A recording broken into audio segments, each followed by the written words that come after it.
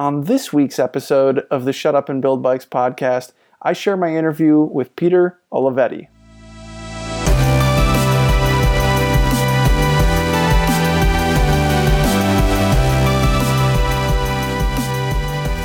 Each week on the Shut Up and Build Bikes podcast, I get on the phone and I have a conversation with somebody in the bike frame building world.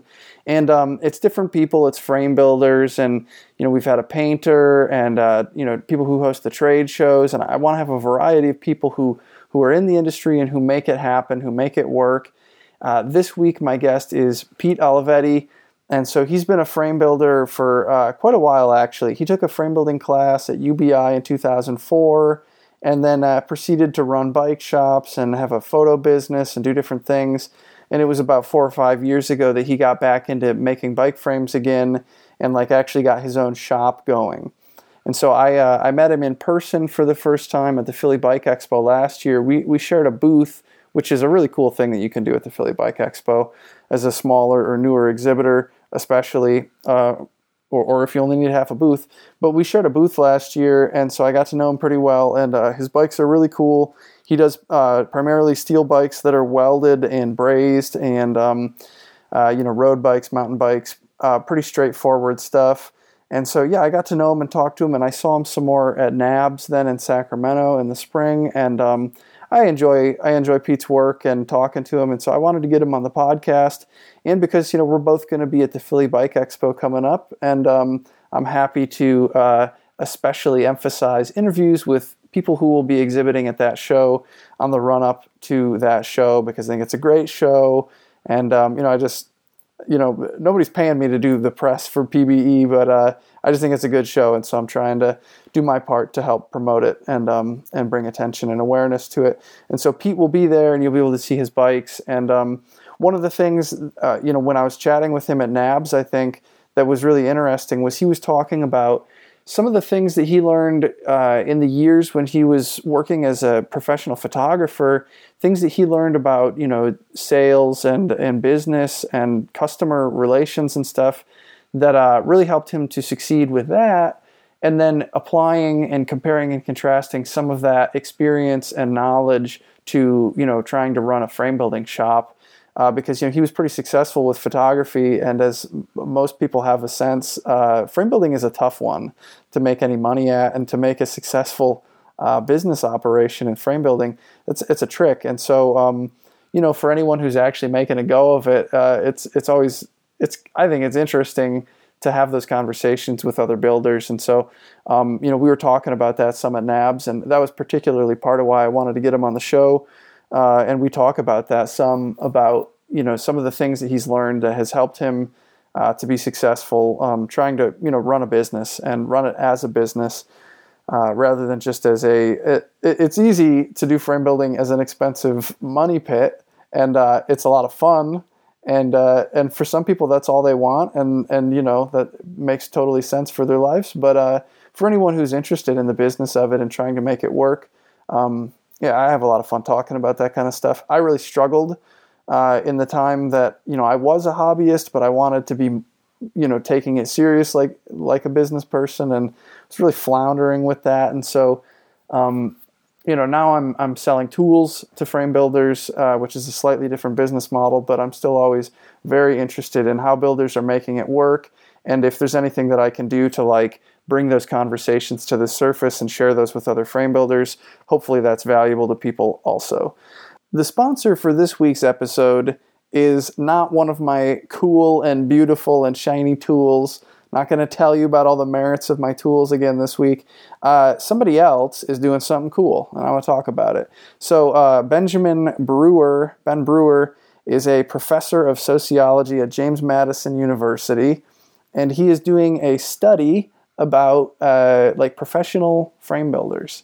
And he's trying to synthesize and compile the information that he gets through interviews and through basically anything he can get his hands on, so that he can compile the best information he can about the body of people that are professional frame builders, right? And so there's a survey that you can fill out, and it takes 10 to 15 minutes, and it's confidential, and you should do that. It's bit.ly/frame builders, and I'll say that again in a minute.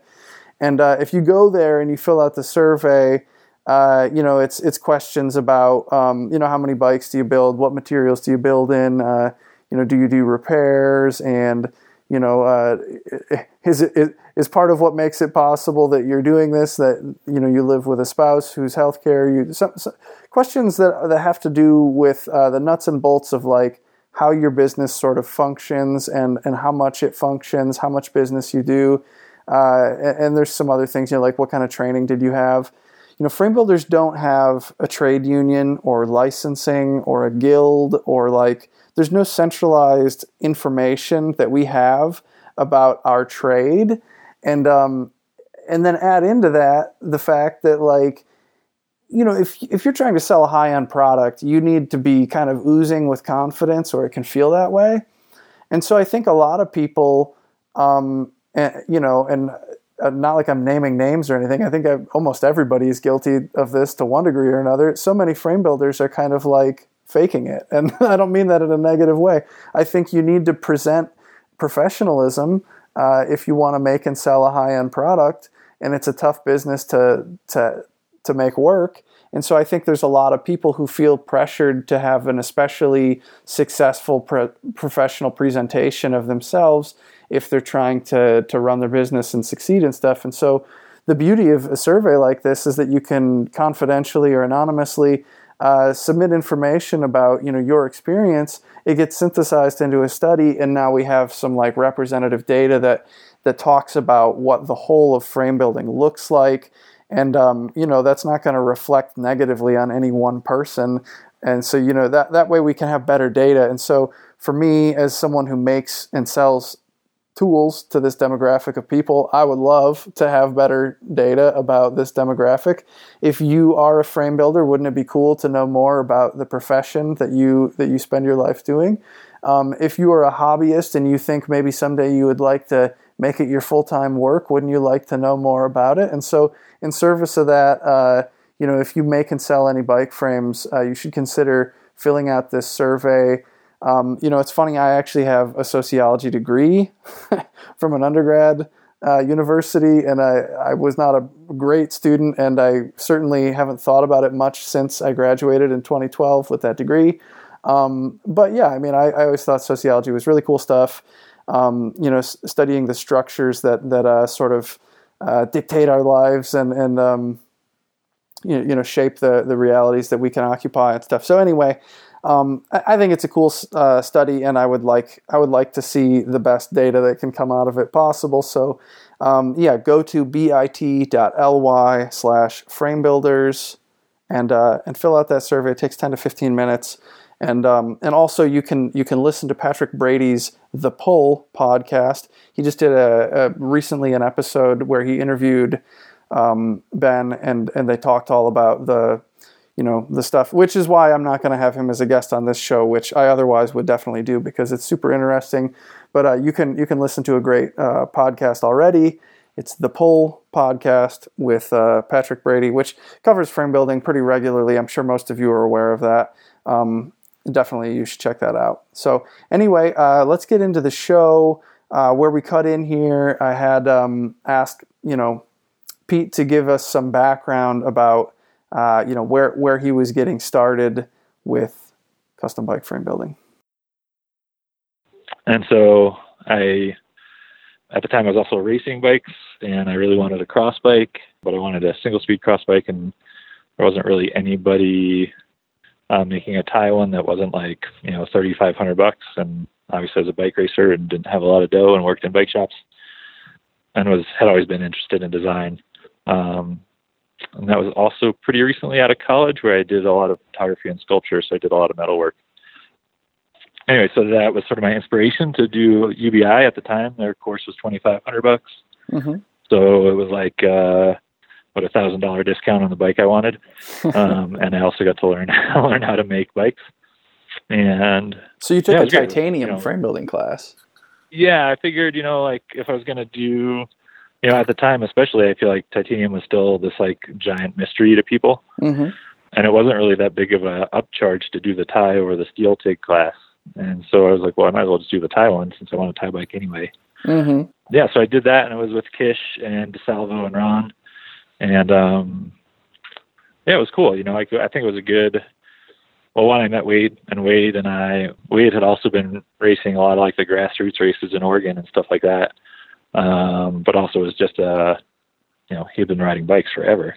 And so it was awesome. I had like my buddy and I for racing had bought this total kind of jalopy, you know, like those old mid '80s Toyota Dolphin campers. Yeah, no, I have a friend who lived in one of those recently for years. Yeah, yeah. They're super underpowered, and you know, it's like a 20-foot camper with a tiny 22 RE engine in it. But we had bought that for racing, going to races, and so I was living in that in Ashland for the class, and so we would do our class all day, and then like Wade and a couple of the other guys from class and a buddy of mine who was up there would all meet at my camper after class and like suit up and go ride for a bunch of hours, and then you know, we'd go grab some beers and some food, and I had a little like hibachi grill. Mm-hmm. We'd like have like a little camp out like right next to UBI after we're done riding. So it was like this little party camper that we had. It was pretty fun. That's awesome. But yeah, so I mean, besides like the lifestyle aspect of it being fun, that you know, Jim and Mike were super good instructors, and you know, I think DeSalvo was really good at, you know, showing us like the how-tos and you know, what was what, and Kish was showing us most of the welding stuff and talking to us about you know, this is how we're doing it here, and this is might be how you do it, you know, at a shop that you set up for yourself. And you know, he had a realistic view of it too. He's like, you know, it's going to cost you this much to start up your business, and you know, basically said like, hey, you guys are like the pinnacle of bike nerds for building your own bikes. You know, maybe that's good enough. Maybe you want to do work or not. Yeah, just like kind of a good overall experience with like a shot of like the reality of what it takes to be a bike builder. Yeah. Now, so this was the first you had ever built a bike frame. It was not the first metal work you had ever done. You said you had done some metal work with like sculptural stuff in college or something. What did you feel like? Did you feel like going into that was? I mean, titanium is a particularly demanding and unforgiving and difficult material to work with. It's hard on cutters. It's you know, it's reactive if exposed to contaminants and oxygen, much more so than steel is. And it's a more expensive material, all these things. And so, like, did you feel like after you took that class, like, or during that class, like it was maybe not the best starting place? Or do they teach it in such a way that you feel like you could go on and just kind of build some titanium bikes? I think, you know, so when I did the class, I think that kind of comes up in like two pieces for me. So when I did the class and finished the class, I came away definitely, you know, knowing a lot more about the material, and the metal work I'd done for my college degree was mostly MIG stuff, you know, so you're just kind of like plowing through things, you know, and you're not like worrying about back purges and all this other stuff. You're just wire feeding, you know, beads, which is, you know, in its own right, like a skill to have too, but it's definitely different than TIG, and then definitely different than TIGging sort of an exotic metal. Yeah. You know, I think it's one of those things where, from the place where I was coming from, my frame that I came out of the school with was, you know, clearly a beginner's frame. You know, it was straight, which was awesome, but the welds were terrible. Totally utilitarian and functional. Mm-hmm. You know, actually a great example of how durable that frame was, I don't know, like 2 or 3 years later, I had it set up as like my townie, and I was riding through town, and I ran over a grate or something, and somehow or another my fender folded into the front of the tire, mm-hmm. and just fucking catapulted me like full-blown Superman in the middle of the street. Oh no. And the fork, I had Independent build me a fork, and that thing reverse raked itself probably to like a reverse 70-degree rake. But the frame was totally fine. So I was like, all right, well, that was a good testament to the fabrication of it. Mm-hmm. But that being said, like when I finished that, you know, I think I had a job lined up when I came back to do some, to be a manager at a bike shop chain in Northern California. Mm-hmm. You know, at that point, I'd been like scraping by as a bike racer and needed to make money. And I was like, all right, well, you know, to start up a tie building shop is going to be a pretty hefty chunk of dough that I don't have. So I'm going to, you know, work at this, you know, retail business a bit and see what I can pull out of that. And I did that for about 2 years, and then just got, you know, that standard bike shop jaded flavor in my brain of like, all right, I need a break from this. Yeah, the bike industry does that. The bike industry just is like, there's a couple really good jobs you could probably get here and there, and but it has a tendency to just kind of chew people up and spit people out. Like it's very exhausting, especially like if you had your own cute frame building shop and you had a product that really resonated with people and they wanted it, and you just stayed busy making it, and like there's some really romantic and nice things about that. But I would say like most of the bike industry is pretty exhausting to try and sustain yourself in for very long. Yeah, especially like the retail sure. bike shop world. Yeah, I think, you know, the retail space, I think anywhere, you know, in any given market, a retail space is just it's brutal, and especially if you're on the like middle management part of it, right? Like if you're the shop employee, like you can, especially if you don't have like greater aspirations, like as a shop employee, you can kind of fuck off and it's fine, you know. But if you're trying to get, like the company that I was working for at the time had 5 shops, and I think now has like 16 or something, and is a giant business and has, you know, there's definitely a lot of management positions that can offer you a sustainable salary, benefits, and, you know, and all that kind of stuff. And so when you're trying to get through that part, and you're in that sort of middle management where you're dealing with every single problem that like the shop has to offer, you know, working a 10-something hour day, you just get fried. And yeah, kind of burnt out on that. And so I went back to like, okay, should I do the bike building thing, and sort of was doing the numbers on it. And at the time I'd picked up a couple photography gigs with some like families that I knew. You had studied photography some in college? Yeah, so my degree in college was a Bachelor of Fine Arts, and I just happened to do it specifically in photography, and then also sculpture as like I did a lot of multimedia stuff. So I would take my photographs and like install them in these like big metal structures and stuff like that. And so, you know, got to the point where I was like, okay, I got to get like money back in the bank account. And the photography part started to generate that income. And so I was like, okay, well, you know, I've got to chase the dollars for a little while here. And, you know, especially like in, you know, I was in the Bay Area, like San Francisco Bay Area. And it's really hard it's so expensive that you can't really, you know, you can't let it slide too long. Otherwise you're done. So I ended up pursuing the photography part, and then I ended up joining a studio in San Francisco with between like 3 and 4 other photographers that had what are called seats in the studio, which means that you're like a lead photographer. Is this like a portrait studio or? You know, in a very simple sort of way you could call it that, but we had a whole different process. We stuck with film for a really long time. Like we didn't even start dabbling into digital until probably 2010, maybe 9, something like that. And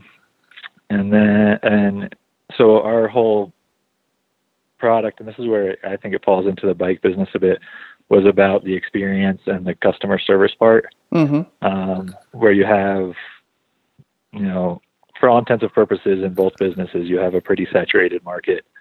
And so the way that we were to add value and also differentiate ourselves was to, one, stick with a traditional method. So, you know, sticking with film photography, but also walking the clients really through the whole process. Mm-hmm. So we would meet with the client, we would figure out what they wanted, we would then meet them at their house, talk about how the session would go, find out where they wanted to have the photographs hung after the session. And then we would take the photographs, develop the film. Then we would do a presentation with the clients at our studio of like 25 of the best photographs. Mm-hmm. And they would pick like, 2 to 5 photographs, and then we would produce the photographs. And we had a darkroom to make the photographs, and we also had a framing studio in the studio also. So we would, by the time it all came back around, we had like a finished framed product for the client to install in their house where we had discussed. So sort of like the having the framing studio there and delivering the finished product reminds me a little bit of like the difference between being like a frame builder and a bike manufacturer. You can make just the frame and ship the frame, or you can make a holistic product that serves the customer's end use. And there's sort of a different thing going on there. The one of them, it's like somebody has a need or an interest in a problem being solved, and you solve that problem directly. And then the other one, it's like you're catering more to a customer who can solve their own problems, and you're giving them like the minimum of what they need from you to get a custom bike or something. Totally. And you're in those situations, I think there's some bike builders that would really want to focus their efforts on just pumping out frames. And there's others that will, focus on doing a complete, design package for the client. And I feel like that, like you said, is similar to how we were operating our photo business was, producing a whole product, which I think, one, as Carl was talking about, allows you a greater scale of margin, right? So you're not just capturing the frame margin, but you're also capturing the component margin. Yeah. For us at the photo studio, we were capturing obviously the service margin, the photograph margin, and also the framing margin, which if anybody wants to get into a business and sees a niche for it, the custom framing market is insane. Yeah. The margin on that stuff is bonkers. I've known people who worked in framing shops. That's interesting. It's crazy. Like you buy your materials for so cheap and you charge so much for it. And the tooling that you need is so simple. Yeah, especially compared to like, frame fixtures and milling machines and stuff. Totally. It's like having like a 700% markup or margin, on your hand file shop that you can produce really fast. Yeah. Like, it's pretty impressive. Yeah. So instead of frame building bikes, I think we should all just start frame building picture frames. Yeah, totally. Yeah. But so I think some of the translations between the two businesses really are, to sort of bring it back onto those rails, is in a basic sense, I'd say like some of the things that I tend to use is like that experiential part, right? Like, yeah, I sometimes joke that if you really simplify and boil down what all of us frame builders are doing that are especially working in metals, it's like we're all sticking a couple triangles together in various configurations, but essentially the same, triangular fabrication design with different paint and different stickers or different decals or logos or whatever on them. Obviously that's like an overly simplified idea, but where you can sort of make your differences are on the experience and what you're providing the client. Yeah. And so if you're that frame builder that's kind of the grump that like, oh, he builds really great frames, but he's like grumpy and doesn't respond to me, doesn't call me back, you're kind of not doing yourself any favors. Yeah. I remember talking to Ken Erickson one time, and he was like, I always pick up the phone. I never don't pick up the phone. He's like, there might be times where I don't get to it in time, but like, I'm always making sure that I'm having that one-on-one relationship with the client. And I think that's, some of the stuff that makes a big difference in your ability to, it takes a lot more time. It's a lot harder to like, you're in the middle of the day and like some client calls and wants to talk to you for 30 minutes. It's like, oh man, like there goes part of my day. But at the same time, you're cultivating that relationship. And I think that in the long run, it gets handed down through word of mouth, right? Like, oh yeah, I dealt with this guy, he talked me through these processes. Anytime I had questions, he was there for me. Yeah. And certainly I think that's helpful. You can buy bikes impersonally and they're cheaper. You might get some personal time from a bike shop, or you can buy from like Bikes Direct, or well, nowadays you can buy pretty much anything online, I guess. Most bikes, a lot of bikes are sold online. But anyway, you can buy stuff impersonally and it'll save you a little bit of cash. But, if you're going to get something handmade, it's not just that the frame is fabricated by, like a North American or whatever it is where you're buying it. It's not just that it's created by someone you think of as more of an artisan. I feel like what you're really selling someone, in my mind, is more of like a personal connection, and like, that they get to know you and they get a chunk of your time and expertise. And, I'd like to think I'm a practical and frugal person, or I know that I'm cheap anyway.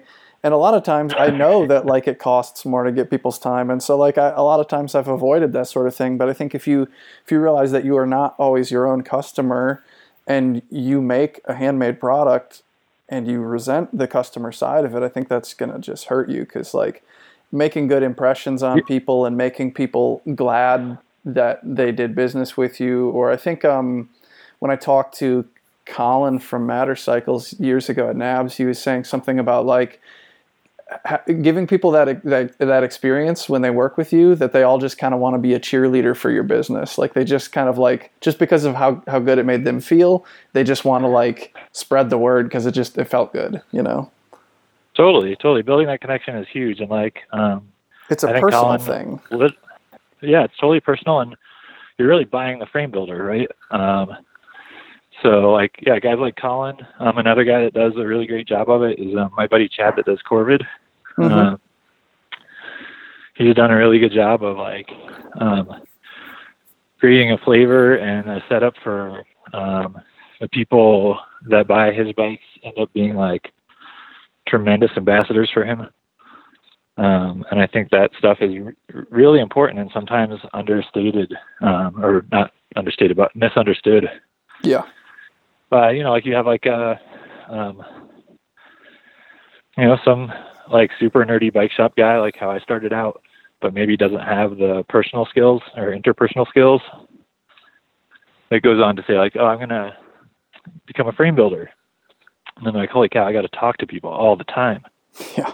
And that for somebody that's like used to being like a wrench where you can sit in the back, and for lack of better words, like talk shit about how this guy brought in a rusty chain on their bike, like that stuff doesn't really fly when you're trying to sell stuff that's, in the, $5,000 to $10,000 range. Yeah. You're selling a luxury good, and even if your clients maybe don't always seem like a luxury client, they're still giving you $2,000 for a steel frame or whatever, Yeah.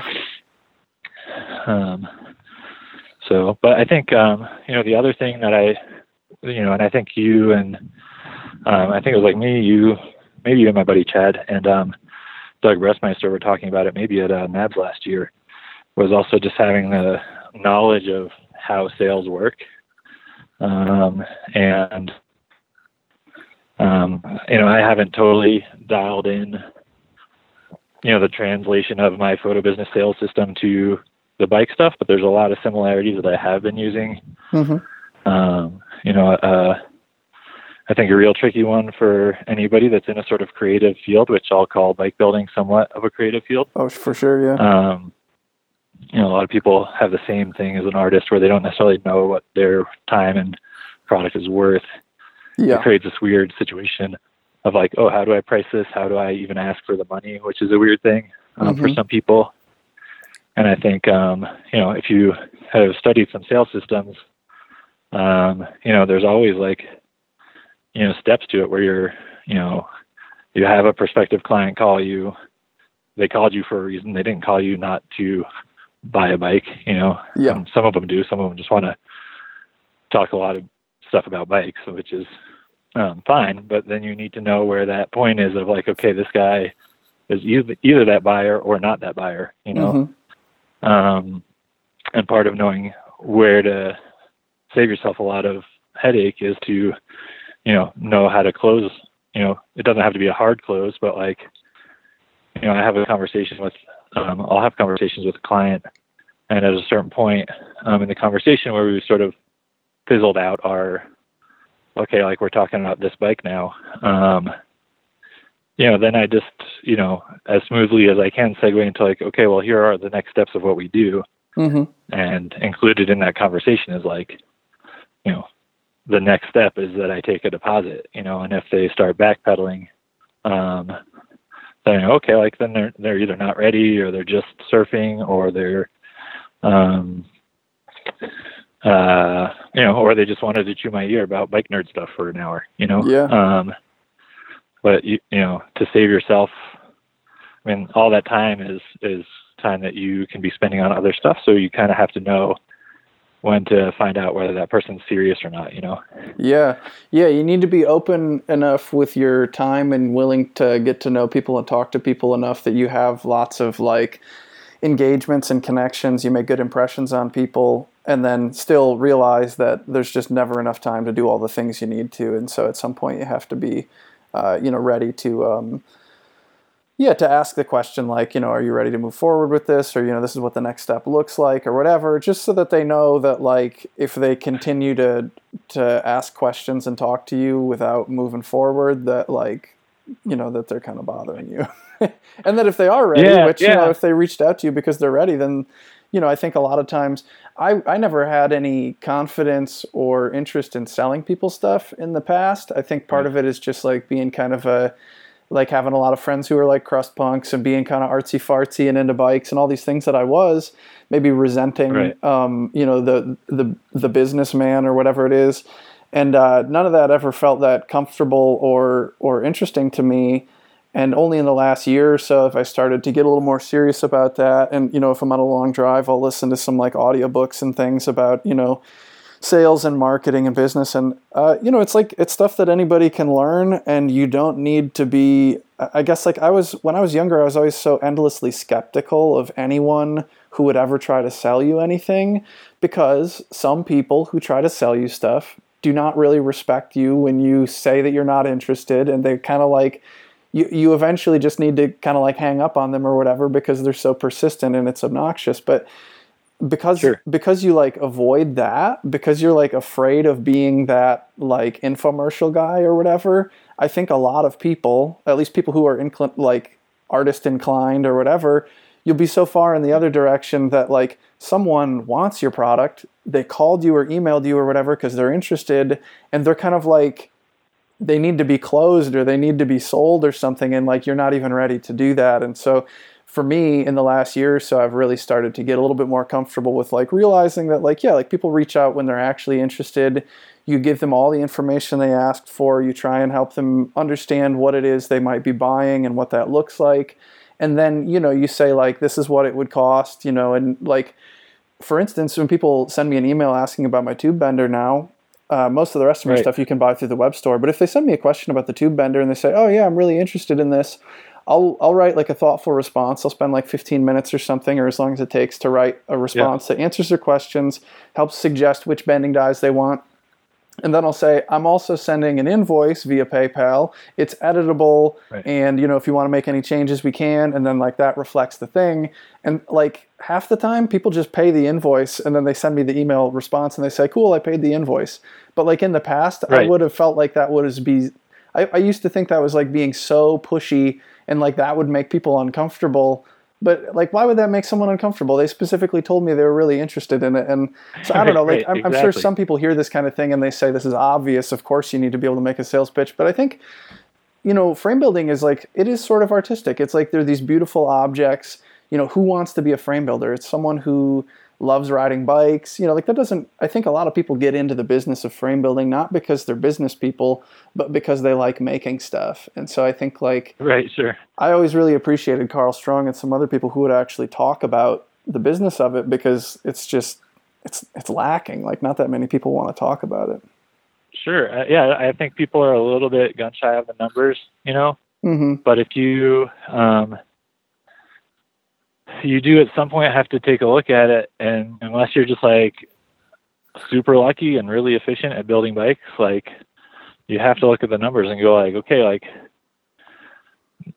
nobody's going to pay me to be a failure at this. Yeah. And if you don't have money to keep the train moving, if you don't have some sort of capital to roll with, you're not going to get anywhere. And it's going to seem like that, that sort of stereotypical, oh, I tried to do frame building, but it's like, it's just so hard. And it's like, yeah, sure. It's hard. Like, and most likely, depending on who you are and what your designs are and how popular you are and all that kind of thing, like you may not be, you're not going to pick up a torch and be, those middle-level manufacturers like Moots or something right out of the gates, Yeah. That stuff takes time to ask how many frame builders are out there now, especially with how many are out there now, to ask how many of those guys actually put together a business plan, it'd be mind-boggling, Mm-hmm. like that. There's so few that probably have a business plan in effect. And so I think, a part about, sort of, I don't know, necessarily closing or whatever, but like people that are interested in buying something, especially, something like we're talking about, like a high-end good, expect to pay for it. Maybe a price for one thing or another might be more than they expected. But for the most part, if you go, okay, here's the time where we deal with money, they're like, okay, yeah, I was expecting that. Yeah. And there's different things, that you can go about doing. And, like one of the things that I will do, my pricing sort of in general is on my site, but, one of the things that I do in my bike talk with clients that I did in my photo business was, something called price impressioning, which I think is probably a weird one for some people, but, I always let people know what the range they can spend on a complete bike is, Mm-hmm. Which could be anything from, $12,000 to, $5,000 or so. And by presenting them with the highest number, it will, sort of ease the blow when they're sort of a $7,000 client, Yeah. if that makes sense. So if you're like, if you sort of said to somebody like, oh, you could get a bike for, $4,500, which is possible. And then they go, well, I want this like cool paint, and I want, Dura-Ace or XTR stuff, and I want, the nicest Fox fork. Mm-hmm. And they're like, all right, cool. Like that's going to be, $11,000. And they're like, wait, I thought it was going to be $4,000. Like, yeah, no, then you're in a bad position. Yeah. So by price impressioning people a little bit, you may, if there was somebody that was hoping for $4,000, you might scare them off, Mm-hmm. which might be fine because that's not a lot of margin dollars for you. You're also letting the client know that like, hey, like, here are a couple ideas, but know that you could go sky's the limit if you want, and not if you don't want to. Yeah, and I mean, it's but one of the things that's maybe like, one of the taboo factors of talking about the business of it or something is just that like, it's like we all want to make something good that we're proud of. We want to make something beautiful, right, and something like technically good that solves a problem, that's fun to ride. We're all like, nobody gets into frame building who wasn't already a huge nerd about bikes. Right. So like, if you start talking about business too much or something, it suggests that like, like, it's kind of coming from a different angle or something. But what it's in service of is that like, if you love it and if you want to do it and you want to do it well, you need, it's not a business where you just kind of show up and because you did a good job, you made a living.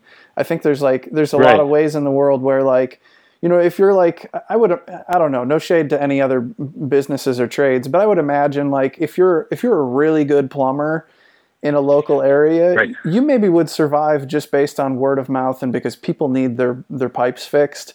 And because every time you fix someone who legitimately has a pipe need, a plumbing need, you make them so happy that they tell people. And like, I would imagine there's a lot of businesses where you can survive on the merits of your good work alone. And I just wholeheartedly Right. do not believe that frame building is one of those. I think like you need to think critically about differentiation and about marketing and business. And that doesn't need to consume everything that you do necessarily, but like, I think it means that there's good opportunity for people who are interested in that. And I think it means Right. that like once you kind of get used to the idea of like listening to those audiobooks sometimes and trying to integrate that into your website and social media use and stuff, then it kind of comes more naturally and you get to focus. It's in service of being able to do the thing that you love, and like on your own terms and making your customers happy. But like, I just don't think that it's the kind of thing that works for people who don't spend the time to consider that side of it specifically. Sure. Totally. And I think also people appreciate, a sort of, a professional execution to things, right? Like, sort of haphazard style of things, doesn't in the end feel good to the customer. One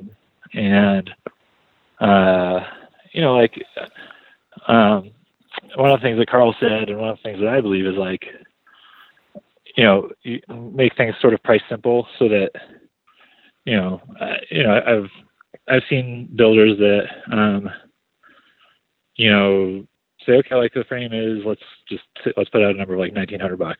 And then the person's like, they didn't do their due diligence at the beginning of like, oh, do you want this dropout or do you want these braze-ons? And then all of a sudden, like, when the final invoice comes, it's, let's say, $2,300, and the customer's like, well, why is it, $500 more than you said? Mm-hmm. Like, oh, because you added these the extra bosses and the rack mounts and the, like, yeah, but you didn't tell me that, and so that client then has like this, sour taste in their mouth at the end of like, oh, it cost way more than that person told me. Yeah. So yeah, I mean, I think that's, I think, I don't think any of this stuff is like, I don't know. For some reason, it seems like in the bike industry, it ends up being like a new science. Yeah, I think. But if you look at exactly. any other selling system, those things are all there. Yeah, I, maybe it's just who I've particularly surrounded myself with in my time being into bikes. But I just think it does seem like the bike industry and the handmade bike industry specifically really like is occupied by a lot of people who are skeptical of business and are skeptical of selling and are skeptical of salesmen. And so like, and I get that. I think it's warranted to be skeptical for there's a lot of reasons, but like, if you're gonna try and run a business, whatever it is, a coffee shop or a, bike frame building shop or whatever it is, I think, it needs to be something that you study. I think you can't just study the work itself because like they're both very important to the success. Sure. And I think it also circles around to what you said earlier about like, you have to realize that you're not selling to yourself, right? Oh yeah. When I ran frame bike builders shops, it was always hard. Frame builders are practical people who enjoy working with their hands and who are generally kind of cheapskates. Like that's not your customer totally. at all. They don't want to spend a lot of money on stuff, right? And same with like a bike shop employee who often turn into frame builders. They are used to like looking at pricing at a wholesale level, and then when they look at what they have to sell it to somebody for, they're like, wow, that seems really expensive. And you're like, well, that's what people pay retail on, so like you got to be comfortable with that. Yeah. You're totally right on that. And I think that's the tricky part for a lot of builders is not coming into it, looking at it as a small business, but looking at it as a hobby that they're like, oh, I could make some money doing this. and you very well might be able to make some money doing it, but unless you really take the steps to turn it into a business, you're just going to be making some money doing it, if any. And that's fine too. I mean, if you don't Totally. want it to be your sole income, you might enjoy that more. That might be a lot less stressful. You might be happier doing that. I think I've noticed I think a fair amount of my customers are not trying to make a professional go of it, and they just like they like making stuff in their shop. Frame building is satisfying. To make your own bikes, or maybe to make some bikes for your friends and loved ones. It's really satisfying to make things. Just like a blacksmith or a luthier or something. And to make something as personal and as lovely as a bicycle is really cool, and it doesn't need to be a business model. But I think if that is where you're headed, then it behooves you to, study that. Yeah, totally. And I think I think even as a profession, right? Like when you're talking to Chapman, you sort of finish the frame and pop it out of the fixture. Like, yeah, it's a bike. You kind of get that. Whether it's your business or your hobby. Yeah. It's just satisfying. That always happens. Yeah. Yeah. So let's segue into a different discussion, and the role of paint in handmade bicycles.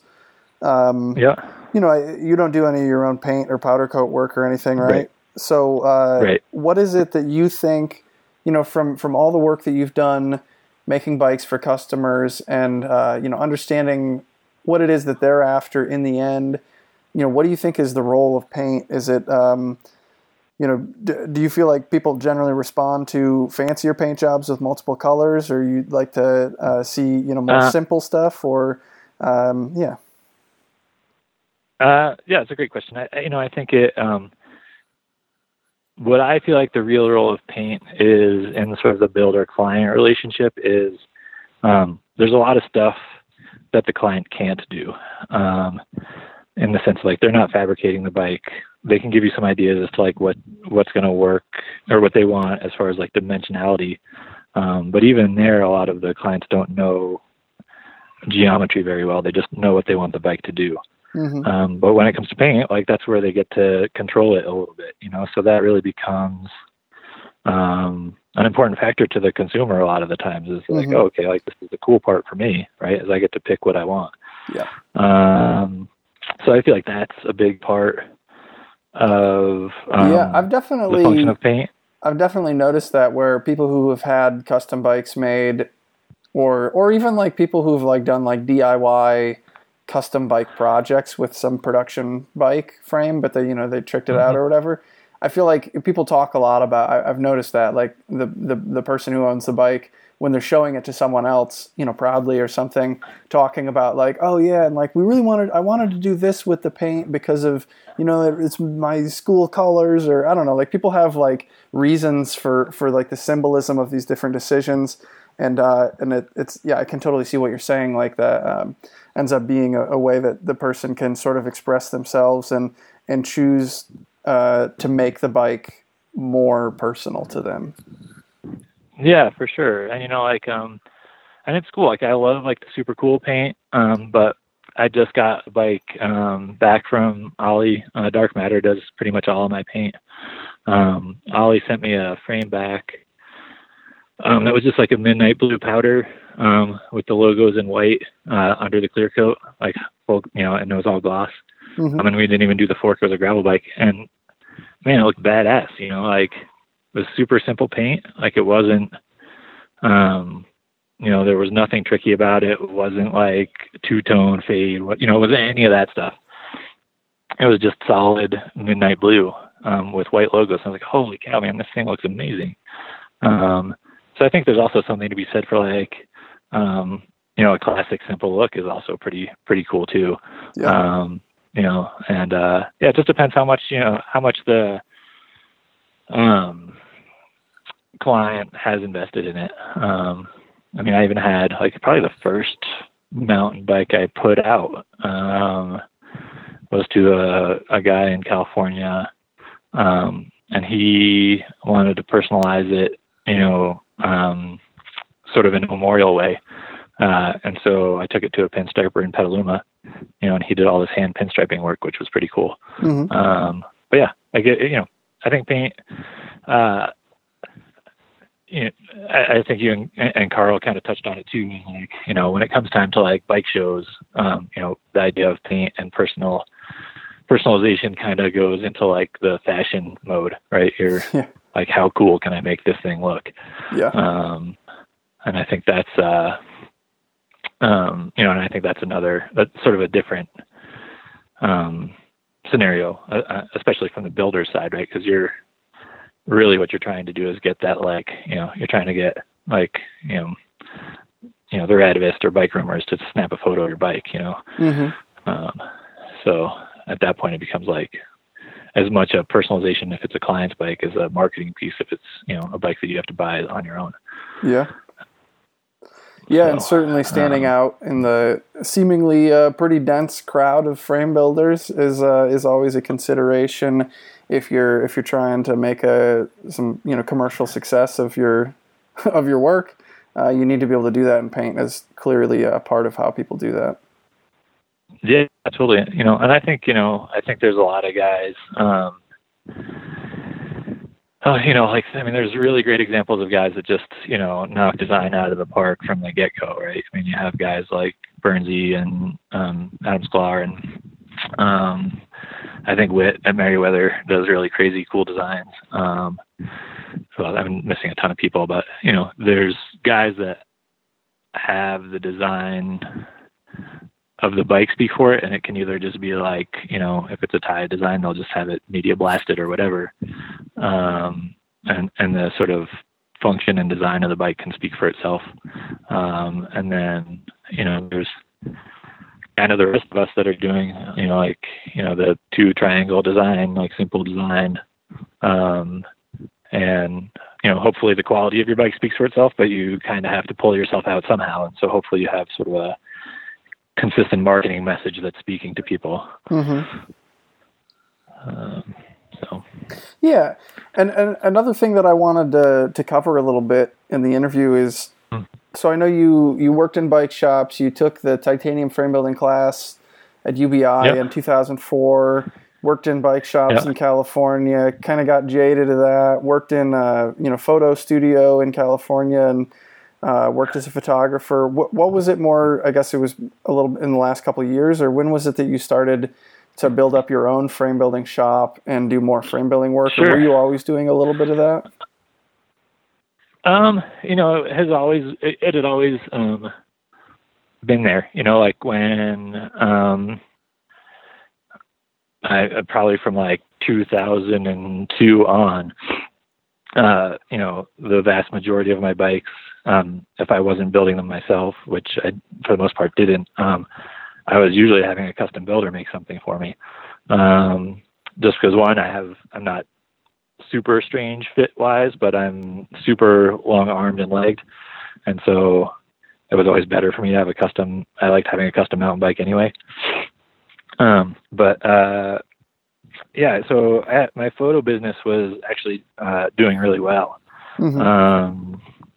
And by all accounts, certainly making more money than my bike business is right now. Mm-hmm. One of the real shifts was having a family. Ironically, like you would think having a family, you'd want to keep that money flowing, but in the Bay Area, my wife and I were spending so much time commuting that we weren't spending enough time, as a family unit, and like we were, paying somebody a god awful amount of money to watch our kid, which we continued to do even when I started bike building again. But my last sort of hurrah in California was I had a friend that owned a bike shop that was looking for a manager right around the time where my photo business was doing really well, but I was like, I can't drive 17,000 miles around the Bay Area every year and try to like see my kid on a regular basis. And so I started tapering my photo business and working for this bike shop, kind of hoping to make that turn into something. And potentially having an outlet to put my bikes into as well. And so I started working on the bike stuff a bit more, and working on some business plans. I did kind of the I guess business development grunt work while I was working at the bike shop, and kind of toying with the idea. And then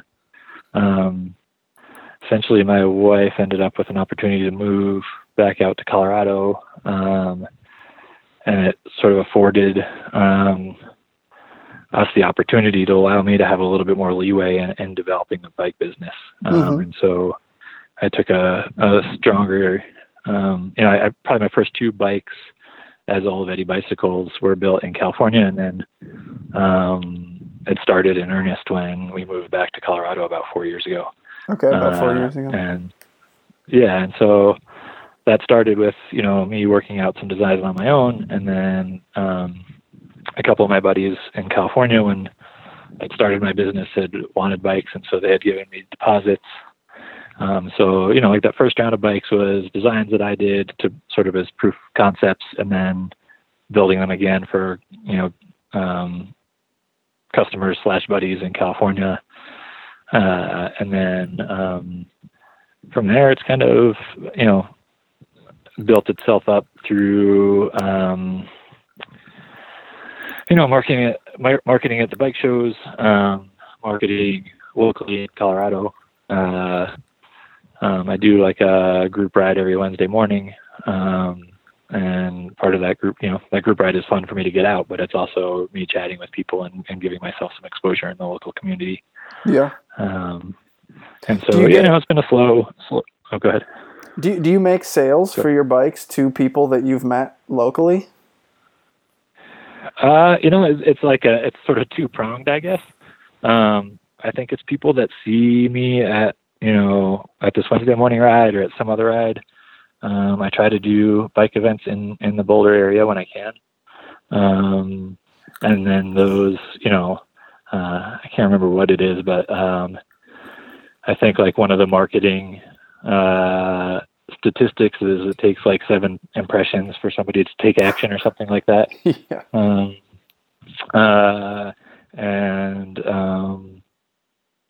So I think, riding around town, doing those events, and then maybe like a Velo News article or Bike Rumors thing pops up, and it, kind of piques, that potential buyer's interest a little bit more. Mm-hmm. And then a couple of in word of mouth. I've gotten two bikes this year that were one customer. So I had one customer from doing, we have this one event in Boulder called Old Man Winter Rally, which is a gravel race in the middle of winter, which is sometimes awesome and sometimes horrendous. This last year was horrendous, but like 2 years ago, I was riding with a good group of people, and one guy was on a breadwinner, and we started chatting bikes. And a year and a half later, the guy called me and was like, "Oh, hey, do you remember me? I had a breadwinner at Old Man Winter." And so we talked. I ended up building him a mountain bike, and then he told his buddy, and so his buddy started to contact me, and we worked out a design, and so that guy bought a bike from me. So, I think it's part of pounding the pavement. You have to be in your shop building, but you have to be out and about, showing up.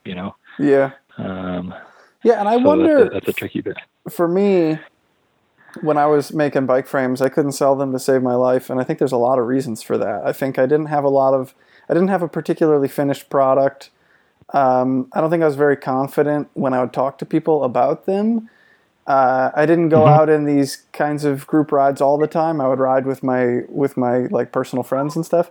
And then I think another part of it is just where I live. One of the great things about it, Syracuse, New York, is it's very cheap. Yeah. And one of the issues, if you're trying to sell a high-end product, is that nobody has.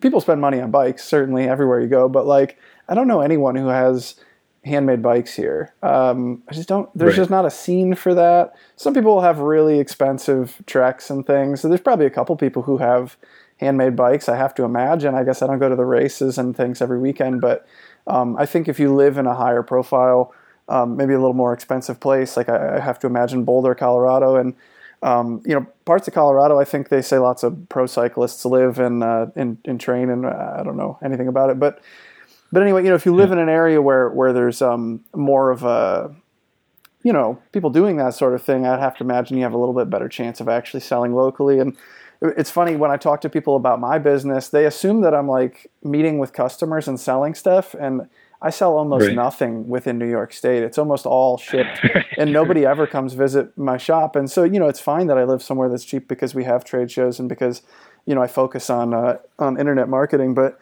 so it's always interesting to me, the question of like, how much can you do business, with people locally? What's possible? Because certainly for me, I haven't seen it to be a very fruitful avenue. Yeah, the local part is great if you can do it. The interesting thing about Boulder is there is a lot of people connected to the industry, so somebody always knows somebody. So you kind of run into that a fair amount where. It's kind of like a target market of who has dollars, right? And currently the buying population is like 26 to 40-ish. And Boulder, a lot of those people are racers, so they're getting a deal through somebody, so they're going to buy whatever they're getting a deal on. But then there's the other guys that want that different thing, custom frame building is about as vertical as you can get in the industry. So, you're obviously not going to like just smear an entire swath of people with your custom bikes, but, if you can manage to pull, a couple people and you turn those guys into ambassadors, for your product, you can, it'll start stacking up to, if you need to, if you figure that your need for income is somewhere between, 30 and 50 bikes at a certain price point, you have 5 ambassadors that each help you sell another bike every year. It all adds up to your total for the year. Yeah. Absolutely. It's definitely depending. The plus side is, like you said, having this kind of marketing. You can have global marketing being in Syracuse, which didn't exist before. Yeah. It's interesting, all the different ways that you can run these kinds of businesses, and some people are in a quiet little part of the world in their shop, and they don't meet that many of their customers based on their geography. And then other people are in a very high profile location. You mentioned Breadwinner; their shop is in Portland, and they have a coffee shop, and it's like, it's serving more like a bike shop role, where like it's like a hub of cycling culture from what I can tell. There's all different ways to do it, and different models that have their strengths and weaknesses. Yep. Yeah, and you just have to figure out where you need to be as far as like, Breadwinner is a great example of when, you had 2 really amazing bike builders going like, well, like we're both doing the same thing, serving the same clients, and we could probably do a lot more if we like joined forces, Mm-hmm. And so, you put Ira Ryan and Tony Pereira together, and like you've got, a pretty awesome build team. So, and also just like, that town's got a lot of good design ideas and, flavor, and, they were able to simplify their design enough to make it, that sort of production custom kind of sweet spot. And, I talked to Tony at the NABS that they launched Breadwinner, and they had their business plan marked out as to like, this year we think we'll do this much, and this year we'll do this much, and they had their growth mapped out. So I think depending on how you can reach your customers, some ways are easier than others. Some I think require a little bit more complexity, like the Breadwinner model, where you have like the bike business, you have the coffee shop, you have like you're trying to build a lifestyle around the whole business, right? Mm-hmm. And then, you have guys like me and a lot of other builders that are making a go at it with like a small start, and hopefully you can grow it. Some guys I think go to a certain capacity and then they set at that capacity, and that works for them. And, other guys, you look at like Aaron from Mosaic, who started out with just him and his brother, and now he's got a whole team and, a pretty awesome setup and a great vision for his business. Mm-hmm. So, but yeah, so many different ways to do it for sure. Yeah. Cool. Well, I think we can wrap it up there. I appreciate you taking the time to be on the show, and I'll see you at the Philly Bike Expo. We each have our own booths this year, but yeah, we have our own booths this year, which will be awesome. Yeah. That show's always a blast. Thanks for the call. Yep. Yeah, I love Philly. It's like a great. I think. You just talked to Bina, and I think one of the best parts about Philly is, it's super busy, but it's not overwhelming like NABS. This year at NABS, I didn't leave my booth for maybe more than 2 hours total the whole weekend. Yeah. Whereas Philly, you can be like, I'm going to go step out for a second. And nobody thinks anything of it if you're not at your booth for 30 minutes or something. Mm-hmm. Thanks for bringing me up on the podcast. I'm stoked to be part of your project, and I'll see you in Philly, and hope to talk to you soon. Yep. Thanks, Pete. Bye. All right. Thanks, Joe.